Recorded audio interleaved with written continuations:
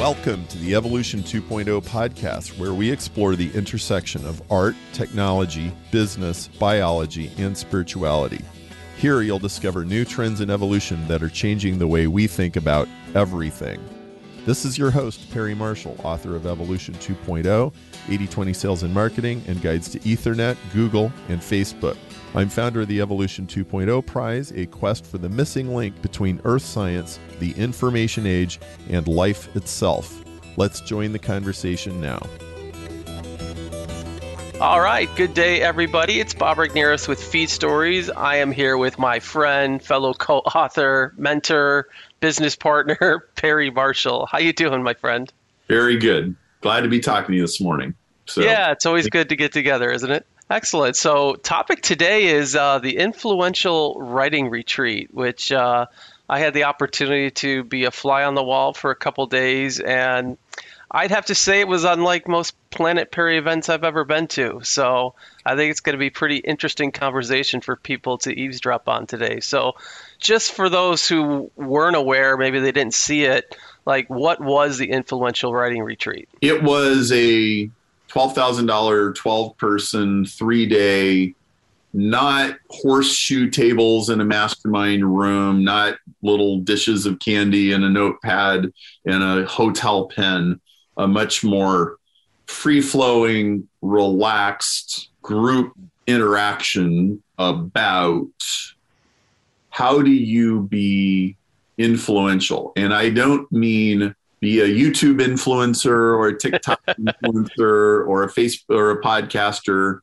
not necessarily about that, and not marketing, but at the same time, using the knowledge of marketing and business, which I think is a very, very essential part of changing the world in positive ways. But it was for people who know in their bones that they've been put on the earth to do something very important. And it's kind of like you didn't choose it, it chose you, and it's burning in your bones, and you need to do this, and you know you need to do this, and you don't know how you're going to pull it off. And this is me. I have been spending a double-digit percentage of my life doing science projects, like science research stuff, for 15 years. And I'm now close to 50% of my time is spent predominantly working on cures for cancer. And yeah, just a hobby like building speakers, curing cancer, right? It's all of the same ilk. Yeah, well, and like what right does a guy with an electrical engineering degree from the University of Nebraska who mostly hangs out with off the grid serial entrepreneur, crazy marketing type people, what business does a guy like that have? Go over, I'm spending 2.5 days at Oxford University next week. Why on earth would I be doing that? Right. Well, because I knew I needed to. It was an imperative. In fact, if you want to call it, for many people, a divine imperative, then you should call it that. Yeah. And so that was the context. And we put it together. We shot the videos. We wrote the sales copy. Hey, let's do this. What I was not prepared for was what actually happened when everybody showed up. I had my plan. Yeah, let's leave that there as a little bit of a juicy hook, all right? Okay. So you kind of mentioned this, like divine appointment, like big ideas that chose you, you didn't choose it. Would it be accurate to say that as you and I looked around the room, that nobody there looked like they had the capabilities or like there was nothing extraordinary about anybody in that room from the first glance? Would that be accurate? Yes. And I also want to remind you that if you were invited to a conference room or a dinner and Martin Luther King, Martin Luther, Isaac Newton, Socrates, Marie Curie and Winston Churchill and a bunch of other people like Thomas Edison, if you didn't know who they were, you wouldn't be able to tell that they were like going to be the top 100 most influential people in the history of the world. You would not know that. Unassuming, completely natural, possibly even disheveled, right? Beethoven looked like a tramp. He was arrested for vagrancy somewhere because he didn't dress right, didn't look right. I understand, like, his house was a mess and he might have been a hoarder. Okay, so some unassuming, may have been very assuming, but, we have these fictitious ideas about people that aren't necessarily reality.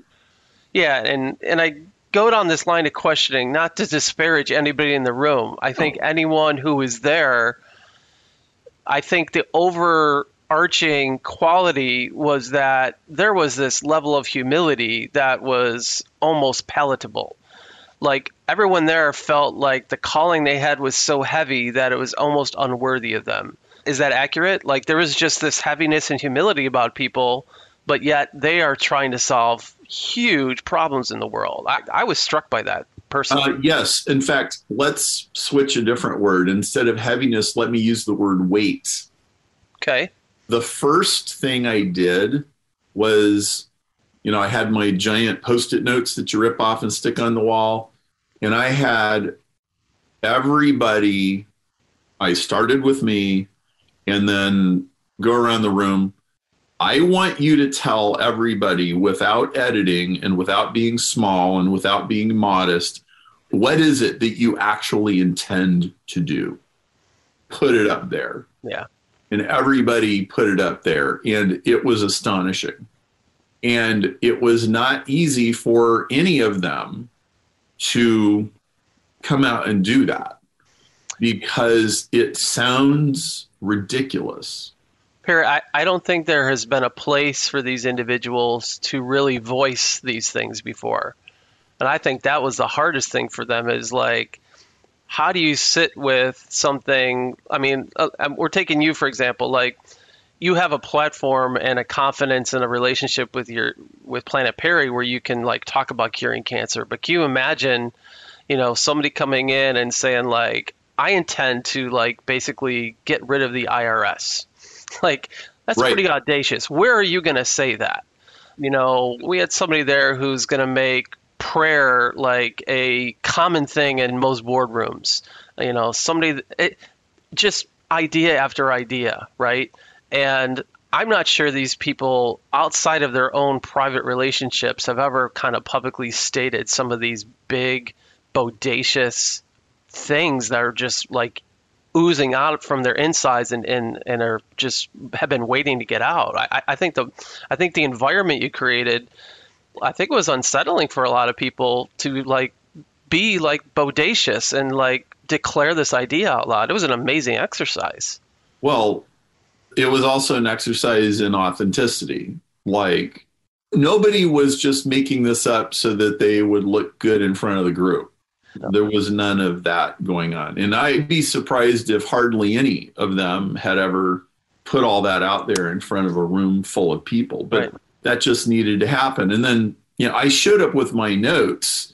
The thing just took on a life of its own and it went where it wanted to go. And I could have never possibly predicted how it was just going to roll. That was definitely, other than the setting, I mean, the setting you talked about, people kind of have an expectation of like a conference. All right, we know how a Planet Perry conference is. We're probably sitting around round tables and, there's speakers up there and we're kind of in school, or they're used to city tours, round table, horseshoe. This was much more relaxed. We kind of sat in a circle. It's comfortable seating. People had blankets. There was a fire going.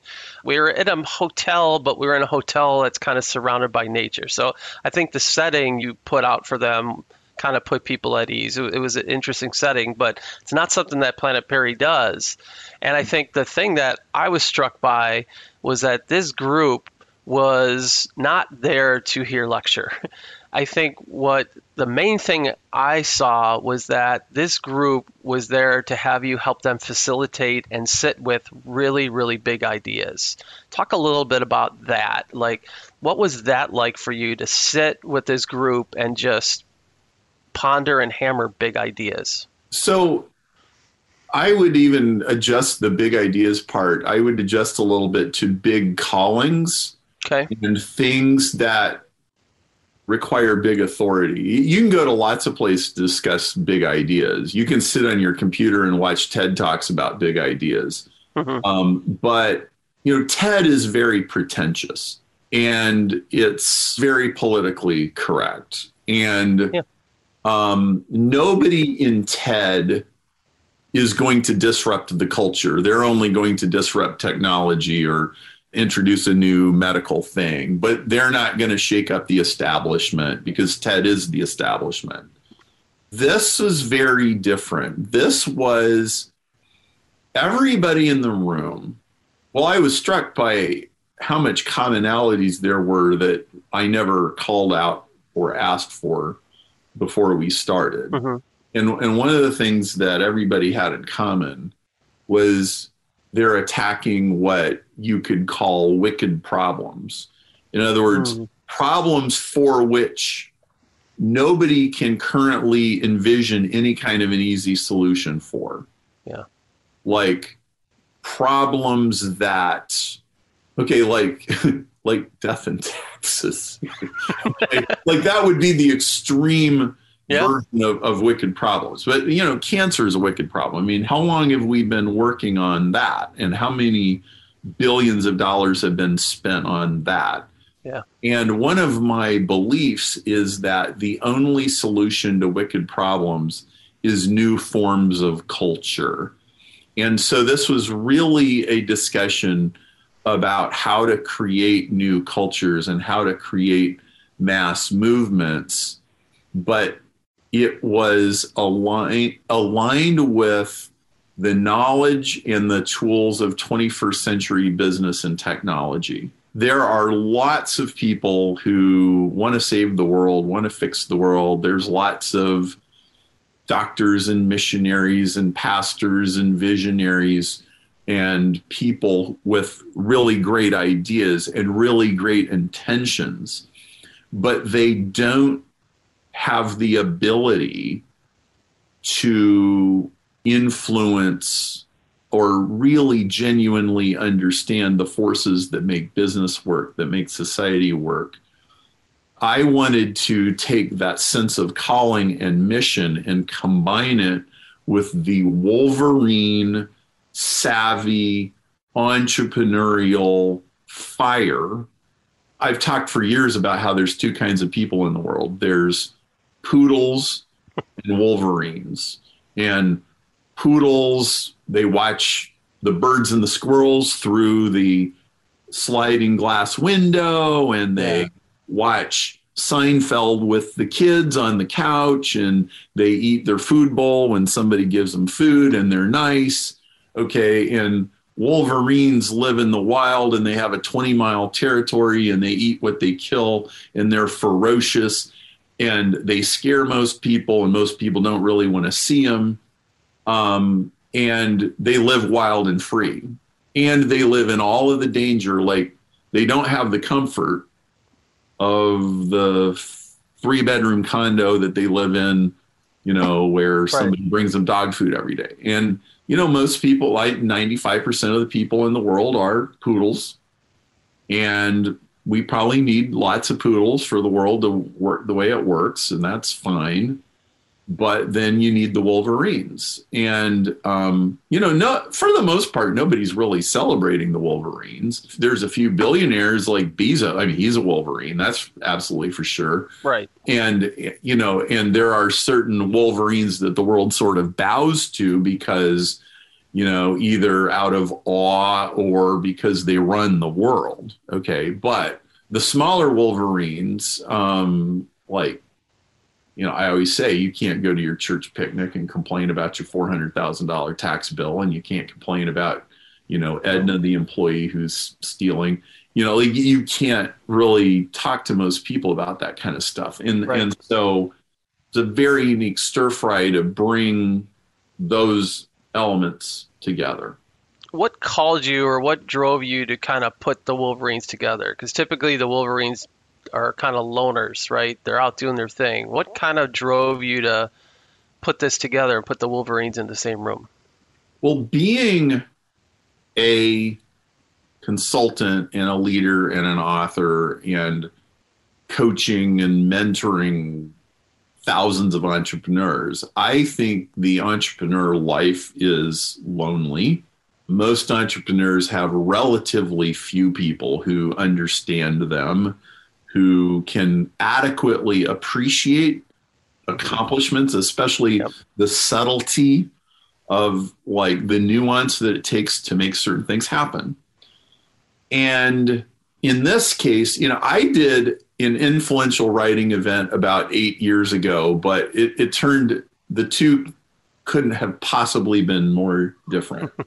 I have grown personally a lot in the 8 years since the previous one. And so like there was a similar original seed of an idea, but the 2013 version was what I understood at that time for the audience that I had at that time. And that was very much more of a marketing kind of an event. This was, you've heard people say, what would you do if you knew you couldn't fail? The question that this was oriented around was, what would be worth doing even if it did fail? I think that is the litmus test for, is what you're doing really, really genuinely important? And so everybody in the room was doing something that they feel is so essential.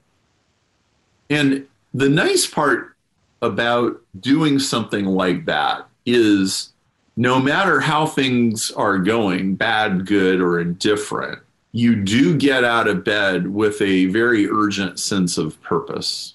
And there's something very reassuring about if you know that you know that you know that you're doing what you're supposed to do, even if it appears impossible. There's something reassuring and comforting about that. You're like, well, I am going to keep chiseling away at this, and somehow, some way, the forces are going to come together so that this can work. So was it about, again, then putting these people together, is it meant to inspire them? Is it meant to educate them? Like, what was your intention for doing? Why would you want to put them together? It was to commission them. All right. I would agree with that. We needed to create an environment where everyone there left with a sense of having fully been given permission and marching orders to go do this thing, to do it at a much bigger level, to step up and really be the boss. So I'll give you an example. One of the people in the room was Scott Shing. And Scott Shing's mission is to transform the mortgage industry so that it's not the den of thieves that it currently is right now, into something that's actually virtuous and good. Now, I don't think anybody can appreciate how much more prosperous and profitable that industry would be when Scott achieves his vision.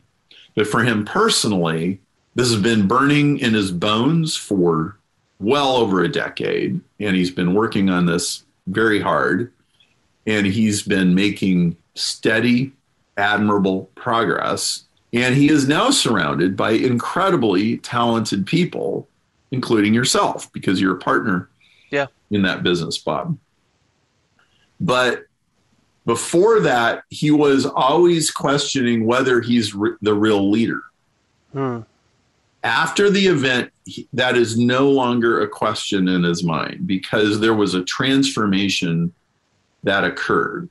And it's really difficult to describe that transformation because I think this was something most people haven't experienced before. Right. It was a spiritual experience. It wasn't just a seminar. In fact, it wasn't a seminar. No. To think of it as a seminar would be a miscategorization.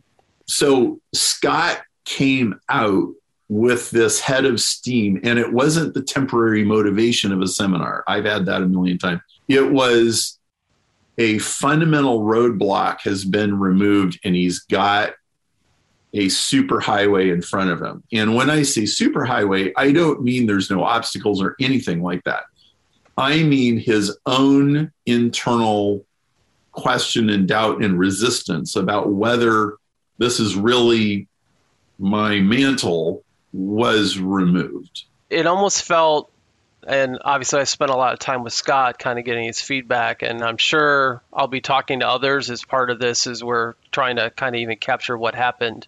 It's almost like there was a new operating system installed. When you first buy a new computer or you put a new version of an operating system in, it's clean, it's fast, there's clarity, there's no junk, there's a renewed sense of purpose, the interface looks different.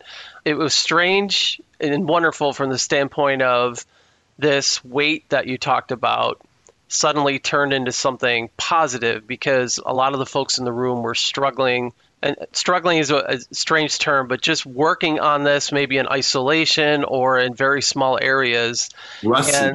Wrestling, that's a good term. Grappling. And when you're wrestling with yourself, you've got your ego and you've got voices and head trash and life experience and voices that are just kind of knocking you down. And this whole idea of permission, it's very powerful. It's almost like a father, right? You're almost kind of like presenting a father figure to them that kind of gave them the father's blessing, to go out in the world and do it. Like, you can do it, son. You could do it, daughter. It had very much that vibe. And while you can't physically see the transformation, a lot of the transformation was in the gut, it was in the head, but it manifested itself in their demeanor. You could see their energy change, their countenance change. Like, that was what was amazing to me, because a lot of the stuff happening on the inside was actually visible on the outside. That was striking to me. Yes, it was. And I think everything that was said in the whole meeting was important. Like, there was this sense of weight, and I mean by everybody.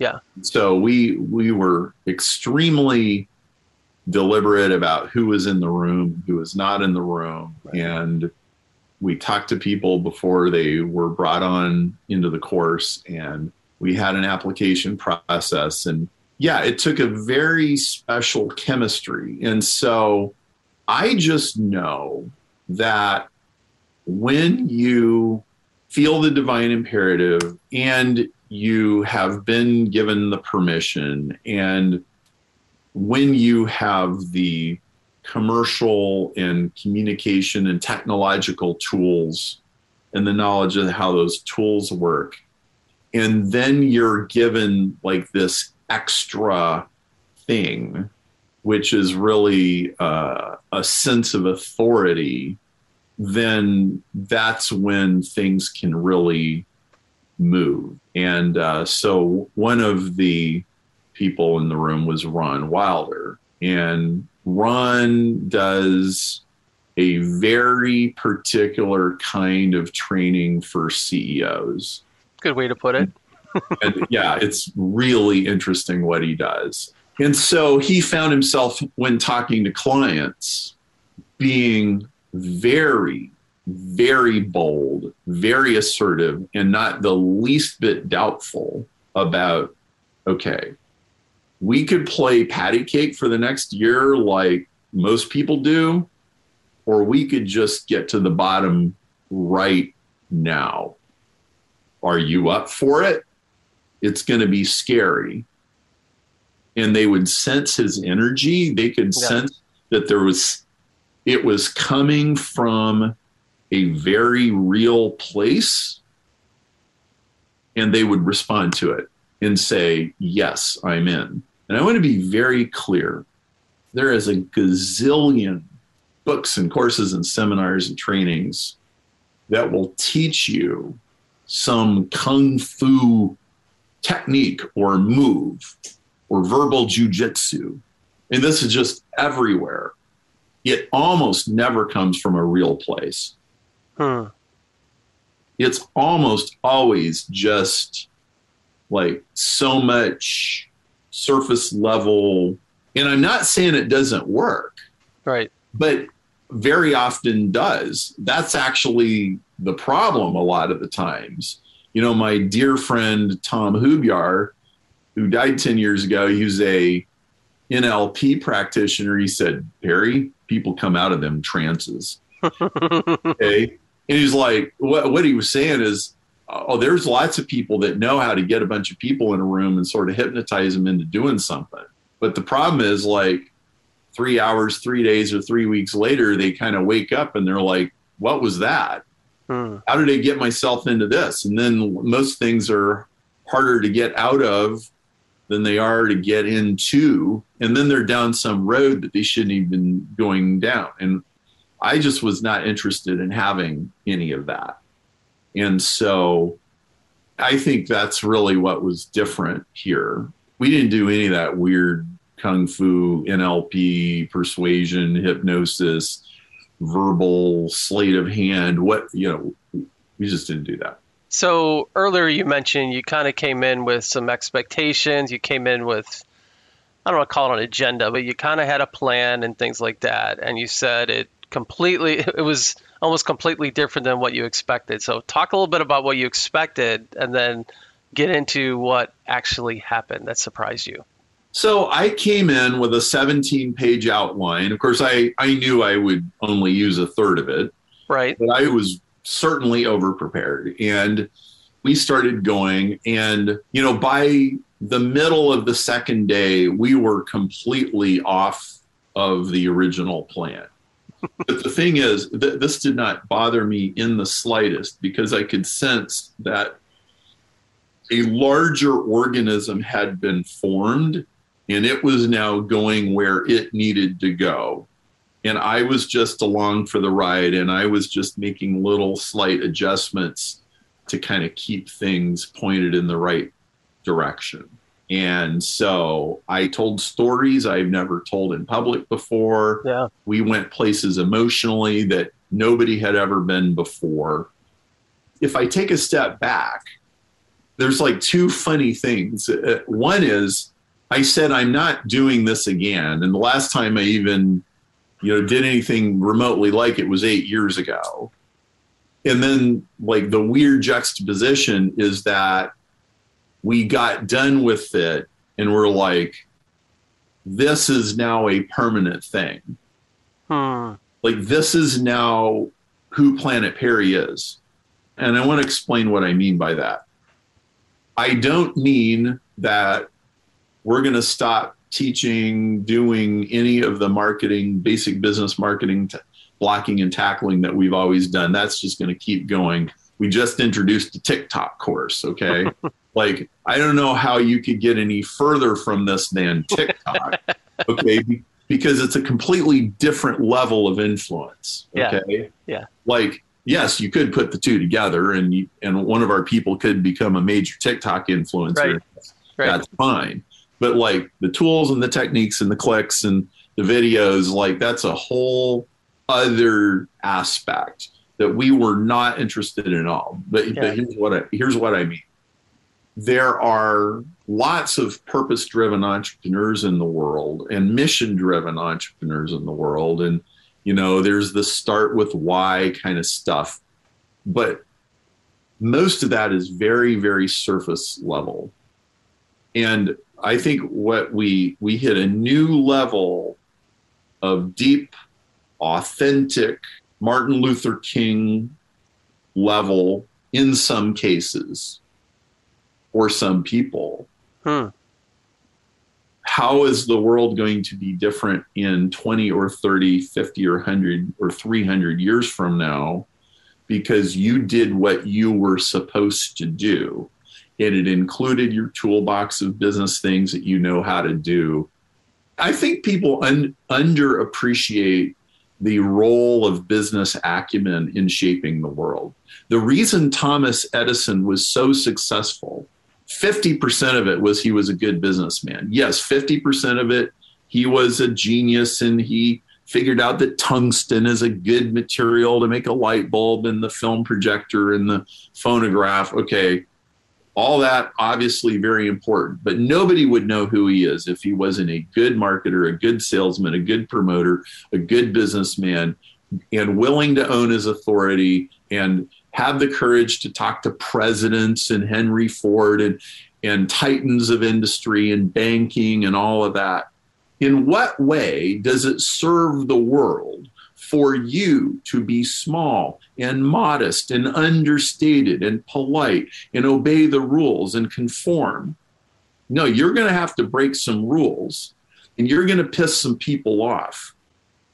Believe me, I have pissed some people off in my science efforts, and I'm going to piss more people off.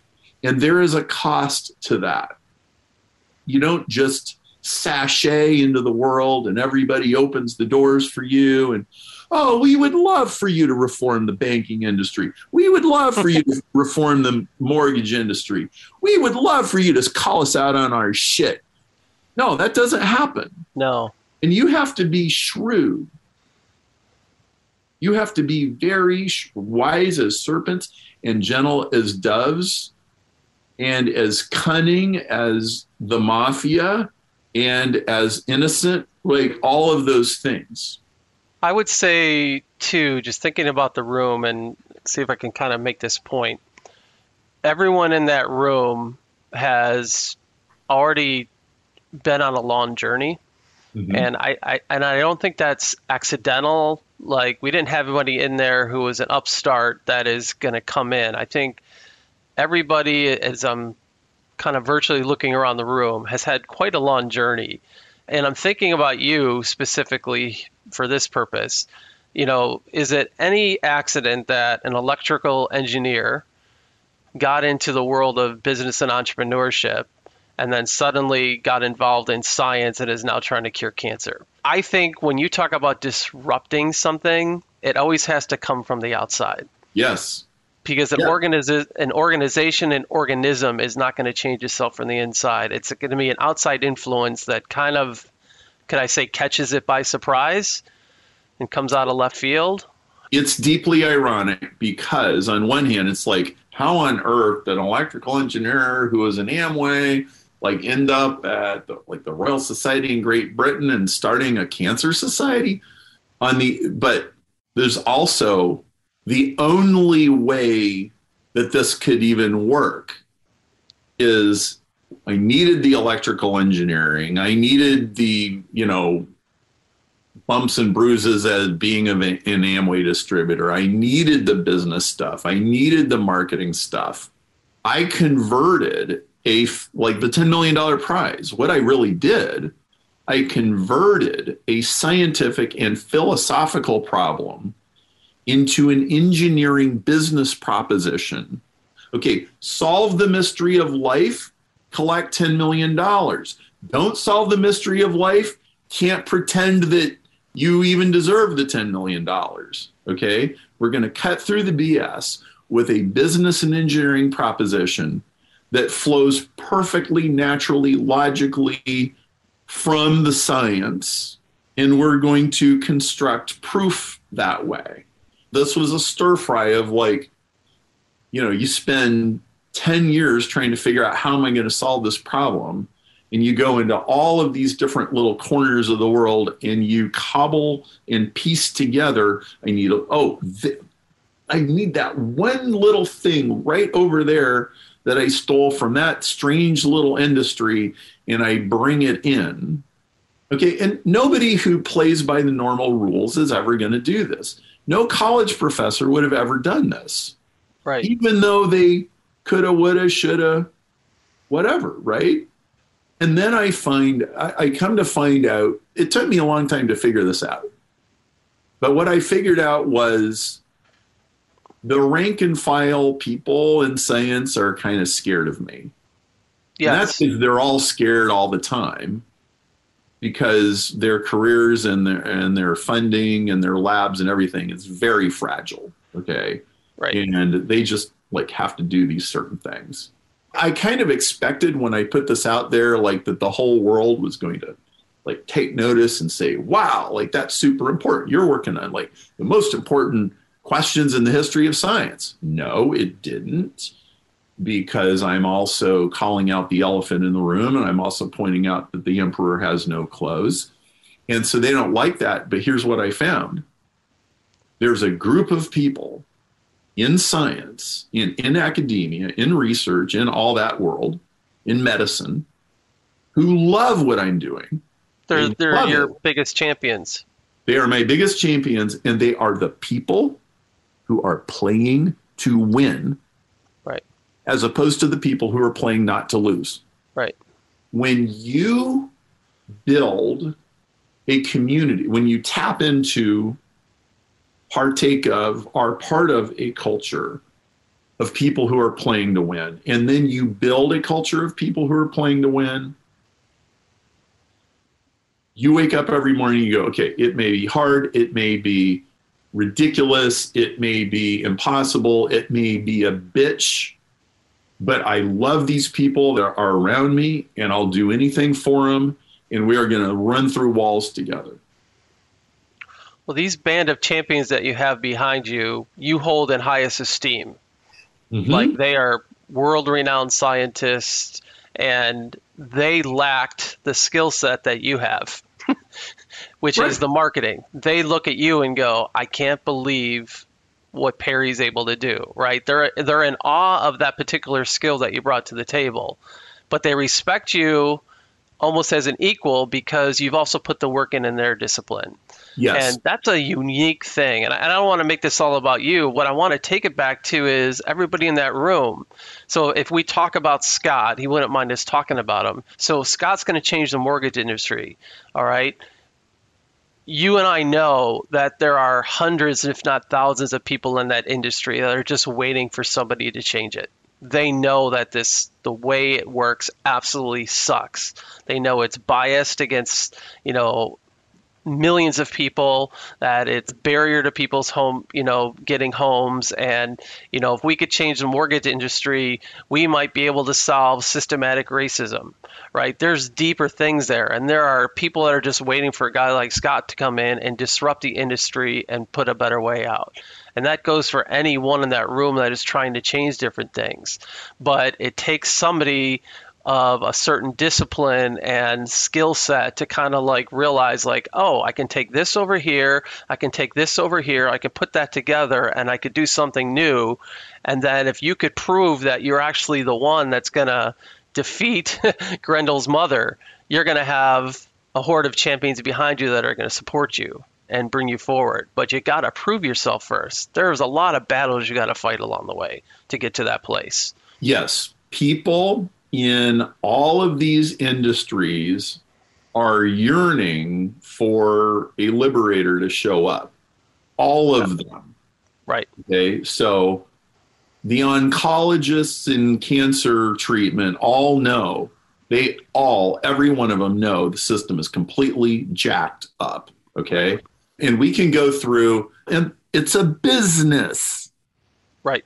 Right? Like, you can't solve a systemic, institutional, economic, business problem just with science. You can cure cancer, but that's the easy part. The system is the hard part. But again, the mortgage people are yearning for a solution. And all the people that are scared of the IRS are yearning for a solution. And I can go around the room. Yeah. To every single so we have Elizabeth, who is a therapist. Mm-hmm. She wants to bring a completely different system of ethics into therapy. The patients want it and need it. The therapists want it and need it, but everybody is afraid to talk about it. Right. Right. Because, the big foot might come and stomp on them. Right. So it takes a lot of courage, but it's like, you have no idea how much gratitude and appreciation will be manifested when some of these strongholds get taken out. And you have no idea the impact on humanity. And so there was the sense of, I need to create an alliance of people who think this way, and so they're no longer alone. Right. And I think we'd be remiss to not touch on, you talked about people's transformation from a spiritual perspective. A lot of people experience memos from the head office, either calls or events. I think the one thing that was unique here, obviously, Vivian, who a lot of people know was there, and you had Jordan come in, and Julie was there. But I think one of the things that happened was that outside of kind of the normal memos, there was deep memos where these individuals felt like all the powers of the head office were behind them. So you as kind of the father figure got to give them permission. But I think the bigger thing was that they heard things from the head office that finally validated and freed and unlocked things in them that they haven't had before. You want to talk a little bit about that? Yeah. So Planet Perry is a demilitarized zone, among many things that it is. It's a demilitarized zone like the strip of land between North and South Korea where nobody gets to shoot at anybody for spiritual exploration. It is a place where people can spiritually explore safely. So everybody knows I'm a Christian. That's not even slightly a secret. I'm pretty open about that. But I make space for people of, whatever their belief about, the bigger questions and where it all comes from. If you are okay with the idea that a purpose can be given to you from above and that you can listen to that, understand that, harmonize it, resonate with it, and roll with it, and carry out that divine imperative. If you're good with that, then we're going to facilitate you hearing the muse right as clearly as we know how. And we are going to put at your disposal people whose ability to tune into that, to listen to the muse, people with prophetic gifts and unctions, can really speak into what you're doing and draw it out, and who can see the destiny leaping out of you that you always know is there, but that right. most of the time is not recognized and suppressed and right. Shoved over into the corner. And that was a huge part of the experience. An absolutely essential right. foundational aspect was having this ingredient. And the room wasn't a uniquely Christian room. No. There was Jewish people, there was Taoists, there was people who would be considered modern spiritual people. You created an environment, you facilitated an environment where there was common ground. And also, you and I were kind of joking the day after, there was some R-rated language quite a few times. Right? Yeah. There was no editing going on. There was no editing. And everybody was accepting. So if you felt led to share something and you're dropping F-bombs, there's nobody blinking their eyes or tisking. You could be praying for somebody on one end, and then somebody could be just slapping their heart on the table and telling them how angry you are. I love the raw realness of that. That to me was just absolutely invigorating. So we got a couple of minutes left, Perry. You had mentioned before, we're going to, I thought I was going to do this once, but now you realize okay, we're doing this again. So just in a couple of minutes, talk about what you think is coming, how you think this will evolve, and where you might see it going next, knowing that it will probably change, but where do you feel right now? First of all, it is a defining cultural centerpiece. And so there's going to be people in our world who they just want to do their Google ads or their TikTok ads or their Facebook ads, and they want to, get people signing up on their email list and buying their stuff, and away they go. And that's fantastic. And there's going to be a majority of people are going to be those kind of people. We love those people, and we want them to learn from us.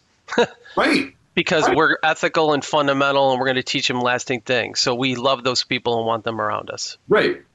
And also, let's be really clear about something.